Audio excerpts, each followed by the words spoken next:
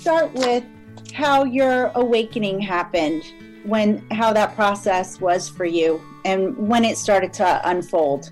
Yeah, well, I'd been through one spiritual awakening in the early 90s, which had its challenges, but it was mostly magical, really. I'd learned about parking angels in the early 90s, and I thought, that's incredible that angels would be interested in car parking spaces. Yeah. Why would they be interested? But hey, they were interested. And I remember meeting this crystal healer that told me, you create your reality. A lot of channels were talking about this. And when I heard about it, I thought, that sounds amazing. And I just couldn't get my head completely around it. It took me a long time to understand it. I tried listening to channels, but I experimented. And in the experimentations, it started to work. So something in me deeper knew that it was true, but my mind was struggling because I grew up in this 3D matrix, and that logic is the way the world works, and cause and effect and all that lot.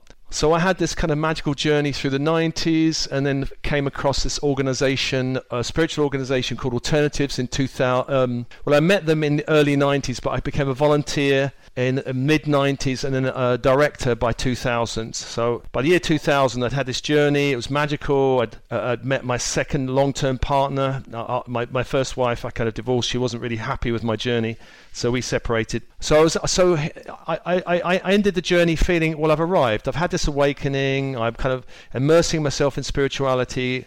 Long-term second partner, a director of this spiritual company. I'm doing retreats and writing some books, and so everything's fine. Everything's good. But then probably around 2007-8, I started to feel a tension, a kind of frustration, something's not right, but I kind of pushed it away, feeling, well, if only I could kind of reschedule, if only I can reallocate my work, if only I can do some nicer stuff with my partner, everything will be fine, And it wasn't fine. The tension was increasing inside of me, and in 2009 that tension broke out in physical health, back issues. I had a very severe tooth problem that lasted for a few months. I don't like taking painkillers and all that, so I tried working on it alternatively, and 3 months of that. And these were the signs that something was up. This tension, this stuff in my body, there was a kind of heaviness, and then finally there was a kind of cracking. Basically what was happening, I feel, was that the soul was impulsing me, shift and get out, and something new is waiting for you. But by this time I realize now that it's easier to change something that you absolutely hate. I was doing work and I was in a marriage that wasn't working, so the impulse was get out. Okay, I'm going to follow it because this is too hard. But I was doing something I actually liked and loved, and with somebody that I loved, and so I was resisting, going, no, I don't want to just change. Why should I let go of all this? And that caused a tremendous resistance in me. So there was this kind of ego, higher self battle going on inside of me, really, and I wasn't quite aware of it. Because I thought, surely they wouldn't want me to leave this amazing. This is it, I've arrived. And anyway, my life imploded. I resigned from Alternatives, a spiritual organization. The long-term relationship imploded, and we separated. And I went on this journey, which was very difficult. It was a 6-year dark night of the soul, essentially, as I was trying to find my way again. And I encountered all kinds of dark stuff and dark nightmares, and my energy field was going crazy. I was blowing up crystals and electrics, and all kinds of stuff was going on, and really my path was very wobbly, and I didn't feel anchored. I went to lots of healers. They didn't know what to do with me. Eventually I found one psychic surgeon who was kind of good and knew what she was doing, and then later I found another one, and then my path out was set. And so by 2016, so it's a long 2010 to 2016, I started to come out. And I remember coming out, and when I started to get this, because in that time all my intuition and all my connection to source was gone, my higher self, there was no guidance anymore. So the very time I felt I needed it wasn't there. And then it started to click in again after 6 years. I'm like, oh, finally. And one of the first things I was told was, you're going to be teaching about ascension and starseeds.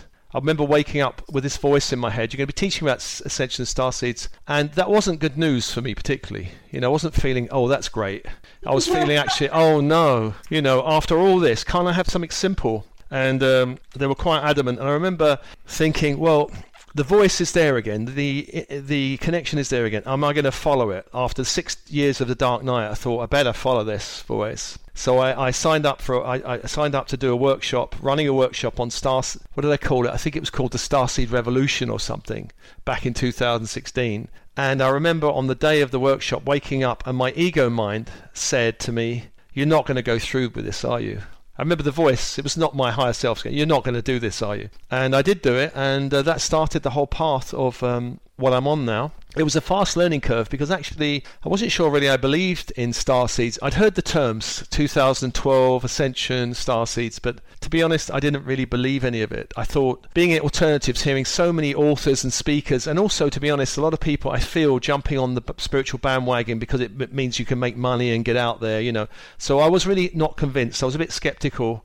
And it was only after this dark night that I realized that 2012 was a massive trigger point for me. I actually resigned Alternatives on the winter solstice 2012 dramatically. This was my last evening there, and then I was on this journey and really finding my way. So the two awakenings I had, the first one in the 90s was magical. I create my reality. There are angels and there are guides and there are supportive forces, and I can transform my ego, all of that. And then in 2010 onwards, the dark night of the soul, disconnection. Right, let's see how you handle this one. I didn't have the tools or resources I'd never encountered anything like this. I'd read the book by Thomas More, the author who wrote a very good book on Dark Night of the Soul, but that didn't prepare me for what was to come.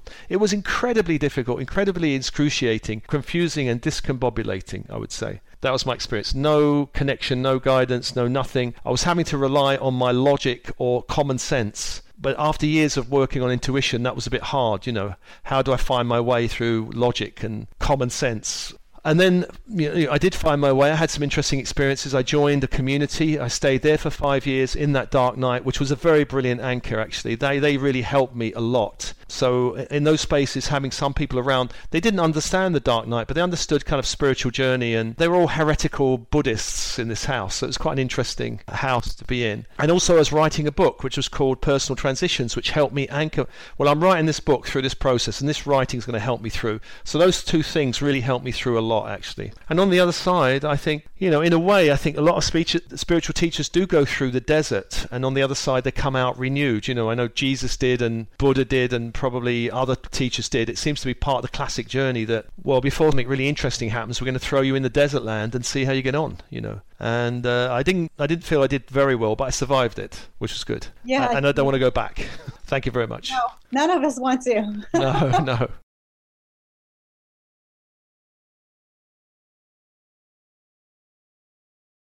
That's awesome, because with the shift of energy right now, and you probably have I have an influx of clients right now. That's why I haven't done my podcast in the last 3 months, because I've been booked solid. But everybody's feeling this shift, and they're waking up, they're waking up, and they're not knowing, they're leaving marriages, they're leaving jobs, they're leaving things, and they're like, I don't know what's going on, but I know that I'm supposed to be doing something different. And with my work, I give them some idea, and I connect them with, and I tell them the big picture, the 360 perspective around them and why it's happening. But this is a great tool. So thank you for reminding me of that. Oh, that's all right. Yeah. Well, I think the light is shifting in waves, and really the whole process kicked off in maybe the 60s, 70s gently, and then the 80s with the harmonic convergence. There was a shift up where really the collective was really opening up to this kind of shift. And then there was other shifts in the 90s, and I think the millennium was a big shift. And I think that shift kind of woke up the darker side, the anti-light side, that responded with 9/11. I think 9/11 was a contrived act to keep the planet in a low vibrational state, to create war and all that keeps the planet in low vibration. But then from there, leading up to 2012, more intensity, lots of starseeds waking up. Post 2012, probably up to 2017, more and more waves of really waking up starseeds. But from 2018, it really started getting intense. And I think now we're in this period of 2019, 2020, 2021, these 3 years are probably the most intense period, because the light coming in now is not just waking people up, it's shifting the planet, dissolving old structures. So it's super intense. Yeah. So I hear clients, and also I discuss with my partner, we kind of say, when will it end? But I think, it's not going to end soon, because the planet is really shifting. So we have to acclimatize these shifts and almost like surf the waves, not get caught up with these waves of energy, because once we wake up, it's really allowing ourselves to go with the flow. What these waves will do, of course, will hit up against any ego programming and stuff in our energy fields, which we have to release. Or actually not just stuff in our energy fields. If, for example, if we're in a job that we shouldn't be in, it's not good for us, then that will really intensify that. I've had a lot of clients being kicked out of the corporate world because the lights got too intense and the structures have become too restrictive, and they've attracted tyrants and bosses and all that kind of thing. You might be in a marriage which may have worked for a while, but then as the light gets intense, you find your partner's not stepping up and you have to leave. That happens.